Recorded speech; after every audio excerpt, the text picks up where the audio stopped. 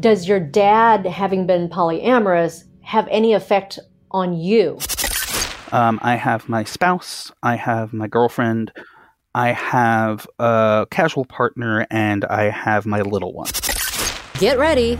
This is Consenting Adults. The conversations you're about to hear are intended for mature audiences. If adult themes are offensive to you, well, you might want to pull out now. So dirty talk, sex talk. Yeah, it started off as dirty talk. I was actually very excited to see my partner with somebody else. She looked at me and said, so you want to have sex with other people, that's what you're saying. Okay. And you find it a turn on to hear about what he did. Yeah, and then it's I want to come home and get it the way she got it. Does he know you have a boyfriend? Well, yes. This is Consenting Adults with Lena Wynn. Before we get to today's guest, I wanted to give a shout out to someone who left us a great review on Apple Podcasts. They go by ASDFJKN. They said, great content. Lena's insight into the lifestyle is both titillating and entertaining, but also a real eye-opener into how people in the lifestyle can really have long, fulfilling, honest, and exciting marriages without having to pretend to be someone they are not or to sacrifice their personal happiness. Thank you. You get it. This is what it's all about. If you haven't already done so, please go on Apple Podcasts, leave us a great review. It would really help us out. My guest today is 39-year-old John Simons, who is a second-generation polyamorous, pansexual, hypersexual kinkster.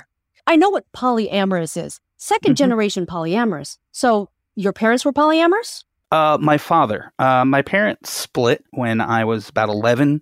When I was probably 12 or 13, my father came out as polyamorous. Did you know anything before that? Did you suspect something was going on? No, not at all. My parents were actually pretty good about, not letting the kids in on their relationship issues or anything like that. Does your dad, having been polyamorous, have any effect on you? I think I know the answer, but I think people will ask. Yes, it does in multiple ways. One, it let me know that monogamy wasn't the only option. But two, it made me fight against my own nature for a long time because I knew my father being polyamorous was a main factor for my parents' divorce. And I didn't want to be that. And which is funny to look at it now because I'm happily polyamorous, and with my career, ethical non-monogamy is one of the things I cover. Mm-hmm. And what do you do? I'm a life and mindset coach for gender, sexual, and romantic minorities. So that includes the entire LGBTQ plus umbrella, ethical non-monogamy, BDSM, and a host of other alternative lifestyles. Perhaps you would be the person then to explain a few things to me because Sure. My kids have asked me and I don't know the answer. So they understand LGBT. They don't understand Q. I don't understand Q. With all the, pansexual and bisexual and all of that, I also describe myself as queer because, one, it's easier, but two, it's a reclamation of a slur. And for some people, no matter what the defined words are, with all the different, with being, asexual, bisexual, pansexual, straight, gay, and then you go into the other side of romanticism where it's biromantic and things of that nature. It's for some people, none of those truly fit. And queer is a good word that can be used to describe, well, I'm definitely not straight. Even if all the other words don't fit me, straight definitely doesn't. Okay. And then the plus is what? Everything else? Everything. There are things that there are things we don't even know about. Right? Right. You've heard demisexual, you've heard sapiosexual, I bet you have not heard phrasexual. Whoa. No. But there's, and it also covers, so phrasexual is someone who experiences attraction until they meet them. So it's from afar. There are people who will experience sexual attraction until they become romantically attracted, and then they're no longer sexually attracted. There are people who are heterosexual, but biromantic, right? They can feel romantic feelings for any gender, but when it comes to sexual attraction, it's only to the opposite gender, right? So there's a lot of these different things, and queer can make it sometimes easier shorthand for some people without having to delve in and explain their sexuality or their romantic attractions to others. Mm-hmm. That phrase sexual thing is actually, I've never heard of it before. To hear you describe it kind of describes how I've been in the past. And I'm sure a lot of people. Yeah. It's interesting that all these new things come up because, I mean, when do you stop coming up with new terms for every little nuance, every little feeling that you feel? You know, like you could be attracted to someone until you get to know them, right? Yeah. Does there need to be an end? If it's helpful for just one person, then it's worth it, in my opinion. Okay, that's fair. As long as they don't get upset that people, because it is so confusing. And they're so, like, you know, if you're not caught up on everything, there's a lot of stuff people don't know. So if you get angry that because people called you the wrong thing or assumed the wrong thing, then it actually isn't so helpful. Because if you come up with so many terms that there's no way the general public will ever get to hear it all, you can't blame them for not knowing. You can't be upset for them not understanding, right?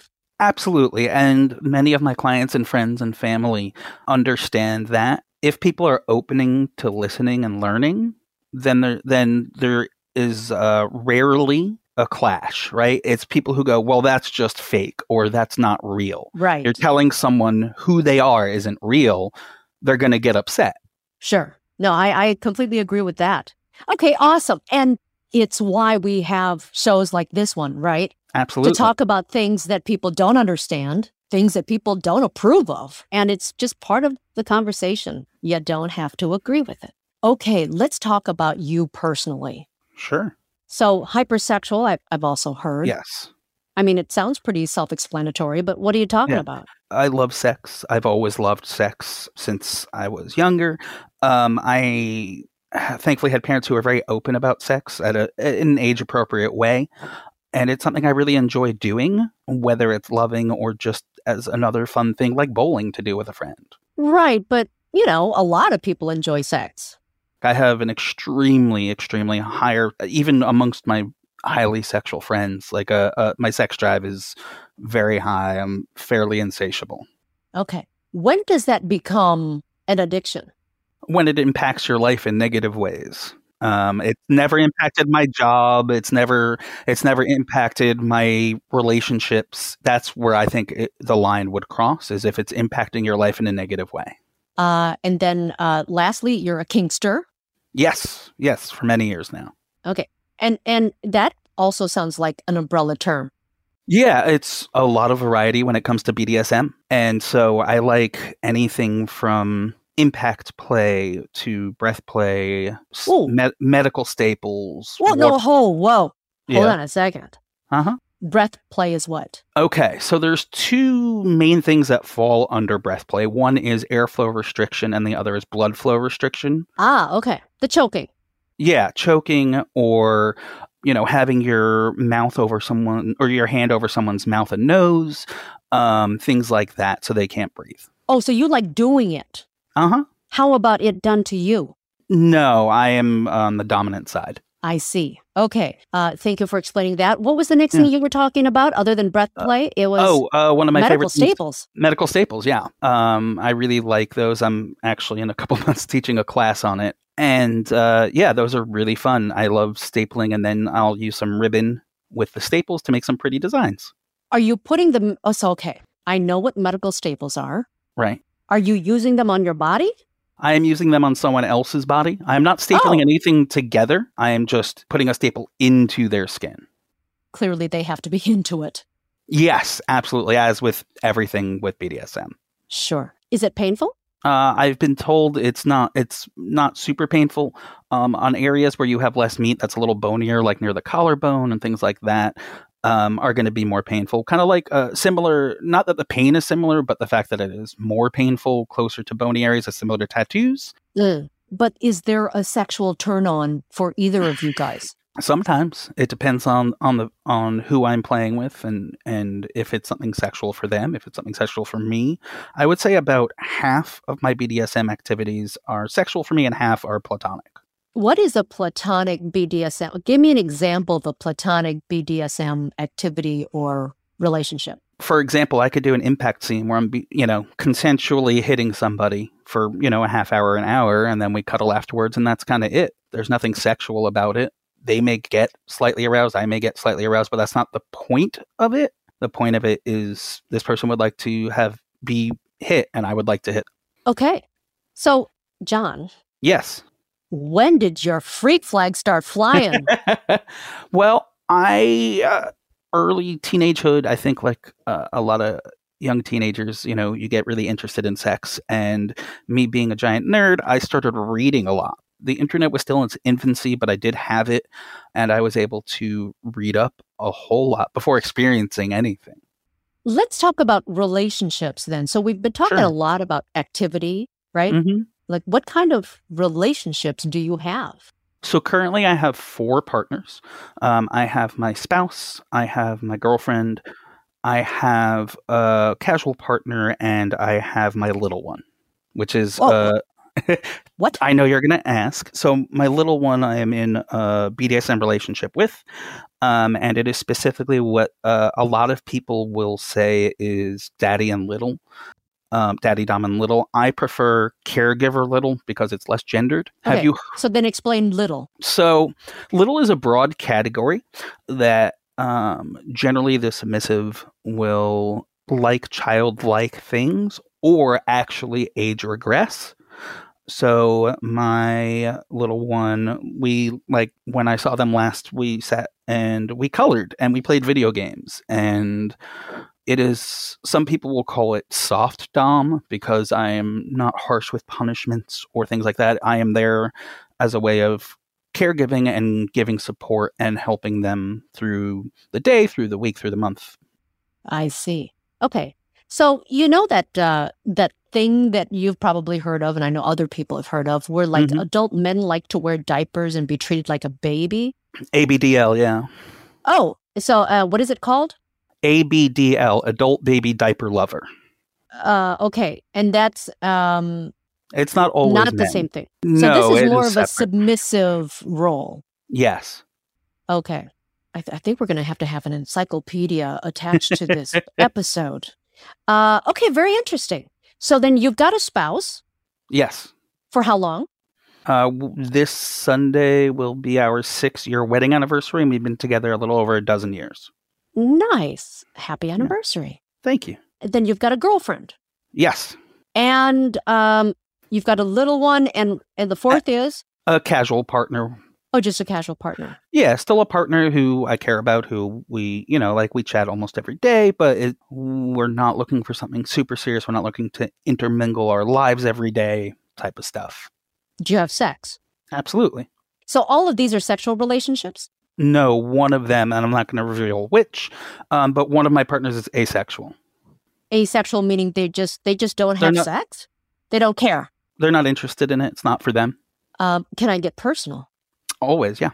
All right. So with your partner who is asexual, they may not be interested in it. Are you ever interested in having any kind of sexual activity with them? Yes. And do you ever act on it? Will they do something for you? No, it took some time for them to realize that we had gotten into a relationship and it was sexual.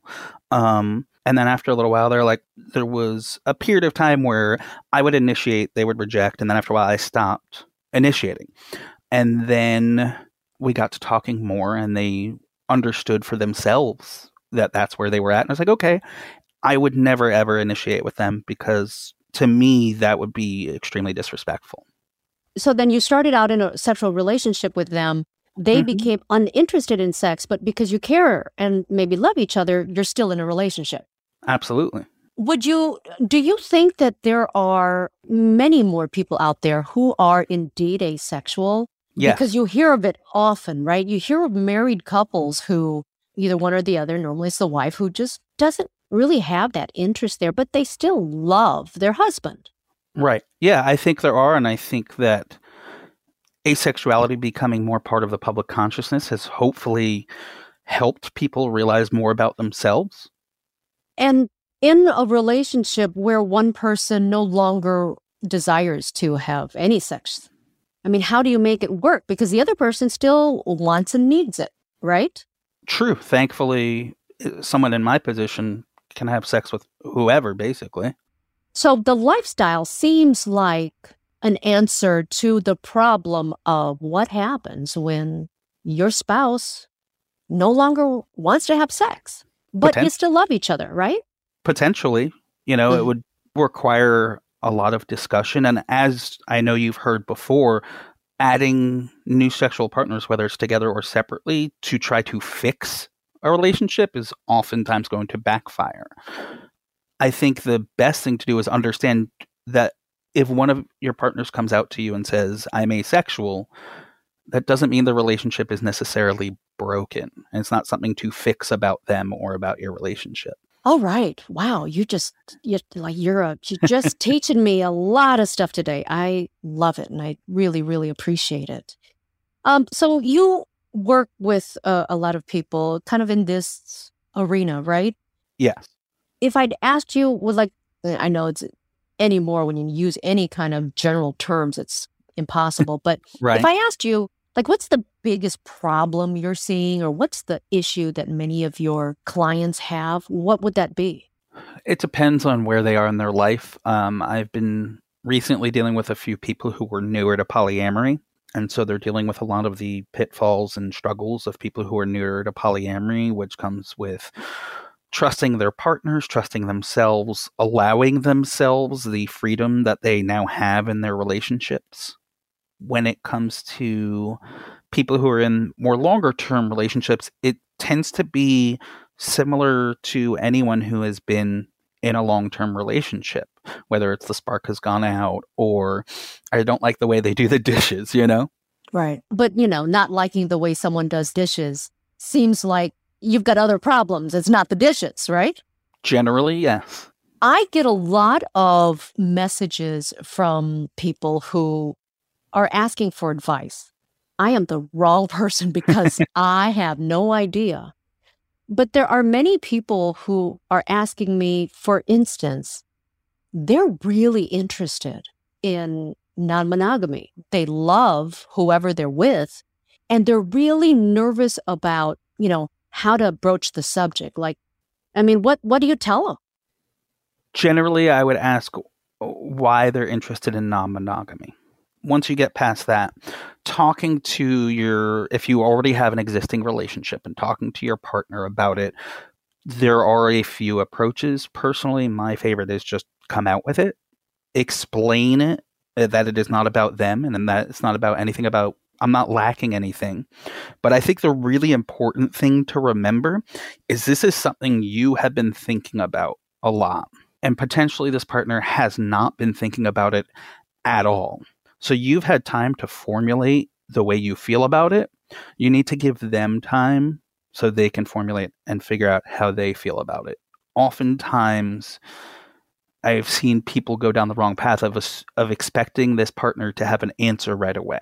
And I think giving them time to think about it, letting them ask as many questions as they want about it, and sitting down and really going through the work of talking it out is really important because they need the time to think about it as well. Mm-hmm. Yesterday, I received a very interesting message. And believe me, ever since I started doing this podcast, I've been getting a lot of really interesting messages. And this one, I can always tell when it's sincere, because I get a lot of weird stuff from people, but Right. I can always tell when there's a real concern or issue there and they're really reaching out. So this woman asked if I had any recommended reading to convince her boyfriend to be a cuck. And the message was just very nicely written to me. And so I asked her, does he have any interests or tendencies? And her answer was that he actually started it, asked her to create an online dating website account so that he could watch her chat with some of the men. And then he actually chose one for her to go out on a date with. Right. But then, on the day where she was supposed to go out, he chickened out. He forbid her to go and got very upset. She thinks now she's made a mistake in kind of going down that road because now he can't let it go. Does any of that surprise you? No. sometimes for people, the fantasy is a million times better and easier to handle and hot and sexy. And the reality is they're not ready for it. Or they might never be ready for it. And it's better as just a fantasy. Right. I've read that a lot too. It's not surprising at all. I think it's interesting the wording that person used to convince them to be a cuck, because I don't think that that's a thing you can do. Right. Some of them are funny. Yeah. But many of them are really sincere. And I know for like the vanilla public, they listen to this and they're like, oh my God, give me a break. Or, there are bigger things to worry about or whatever. But if you think about it, I mean, these are like real people with real emotions, and you can't really help your desires. Absolutely. And when it comes to alternative lifestyles, there's less information out there. It can be harder to find. And if you don't know anyone in your personal support network who falls under the umbrella of any of the things that you or your partner is interested in, it can feel really lonely. And so that's why people reach out, because they're hurting or they're wanting or they're confused and they just want help. You can find John on Twitter at Johnny Ace. That's JONNY Ace. Or go to the website, gsrmcoaching.com. All right, next time on Consenting Adults, we talk to the author of The Making of a Woman, who, among other things, is a femdom. What I have found is that to be able to put this gentleman in that degree of humiliation is something he has never experienced. And when he does, he likes it? He likes it. Yes, he likes it. That's next time on Consenting Adults.